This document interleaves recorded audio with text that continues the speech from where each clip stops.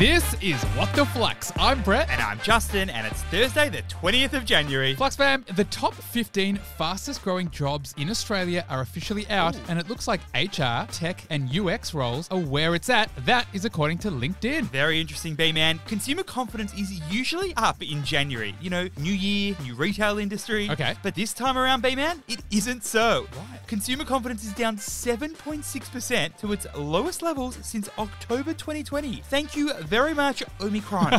3 refreshing stories today, Justin. Let's do it. For our first, Australian freight and logistics companies are being forced to introduce Omicron surcharges in order to cover the costs of staff shortages. Only a matter of time till we say goodbye to free shipping, Brett. What is the story? So, Omicron, Delta's more contagious partner in crime, is well and truly in the building, and as a result, COVID cases are up. Which means isolations are up. Which also means close contacts are up. Which means staff are not showing up for work.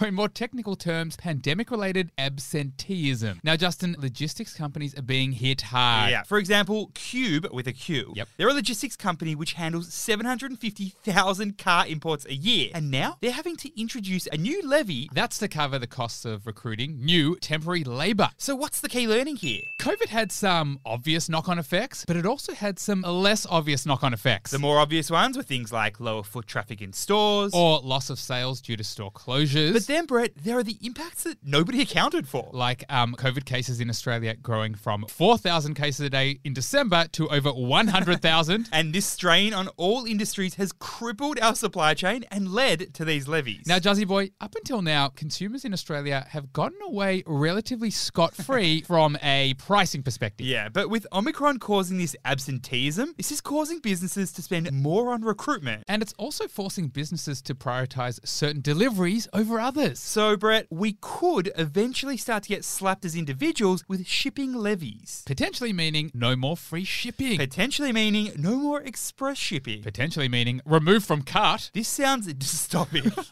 For our second story, Microsoft has agreed to buy Activision Blizzard, the company behind cult games like World of Warcraft and Candy Crush, for $96 billion. That is massive news, Brett, in the gaming space. Yep. What is happening here? So Microsoft's been on a bit of an acquisition blitz lately, Juzzy boy, and these acquisitions, they haven't been so cheap. There was LinkedIn. $26 billion US. There was GitHub. Let me think, $7.5 billion US. They also acquired Affirmed Networks, ZeniMax, and now they've got their biggest deal ever. Yep, for $96 billion, Microsoft is buying Activision Blizzard. And who actually is Activision Blizzard? Well, they're an American video game company that was actually founded back in 2008, and they're the big guns behind massive hits like Call of Duty, Crash Bandicoot, my favorite. Hello Guitar Hero. And while they've created some very successful games, under the surface, things weren't great at the company culturally. Yeah, in fact, Activision Blizzard's CEO stepped down after some investigations and sexual harassment scandals. So hopefully, new management, new me.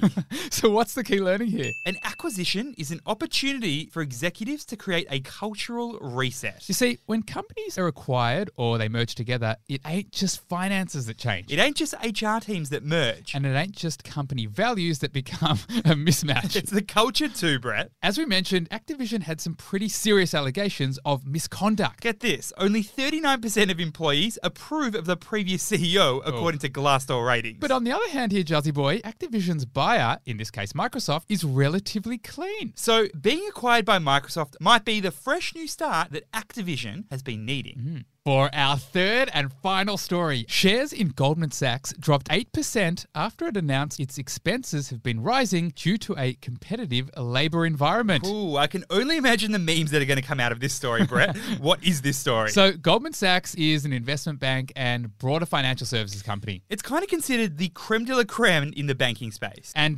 they are old. They've been around since 1869. We're talking operations in 35 countries across investment banking, global markets, asset management, consumer and wealth management All right, wrap it up, Juzzy boy. But this year, things haven't been that rosy.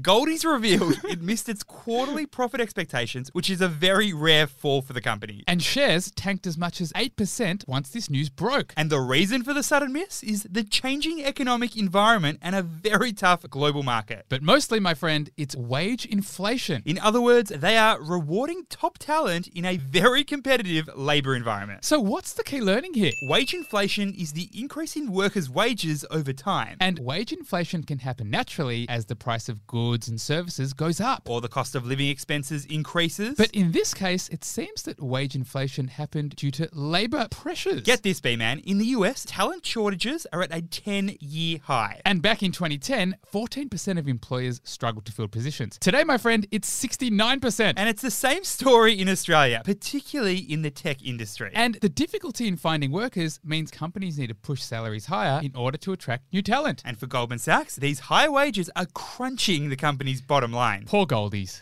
Flux fam, head over to the Flux TikTok page. You will not be disappointed. We're talking bite-sized business news, money hacks, it's all there. Couldn't have said it better myself, Juzzy boy. That's flux.finance on TikTok. Thanks for listening, and we'll see you tomorrow.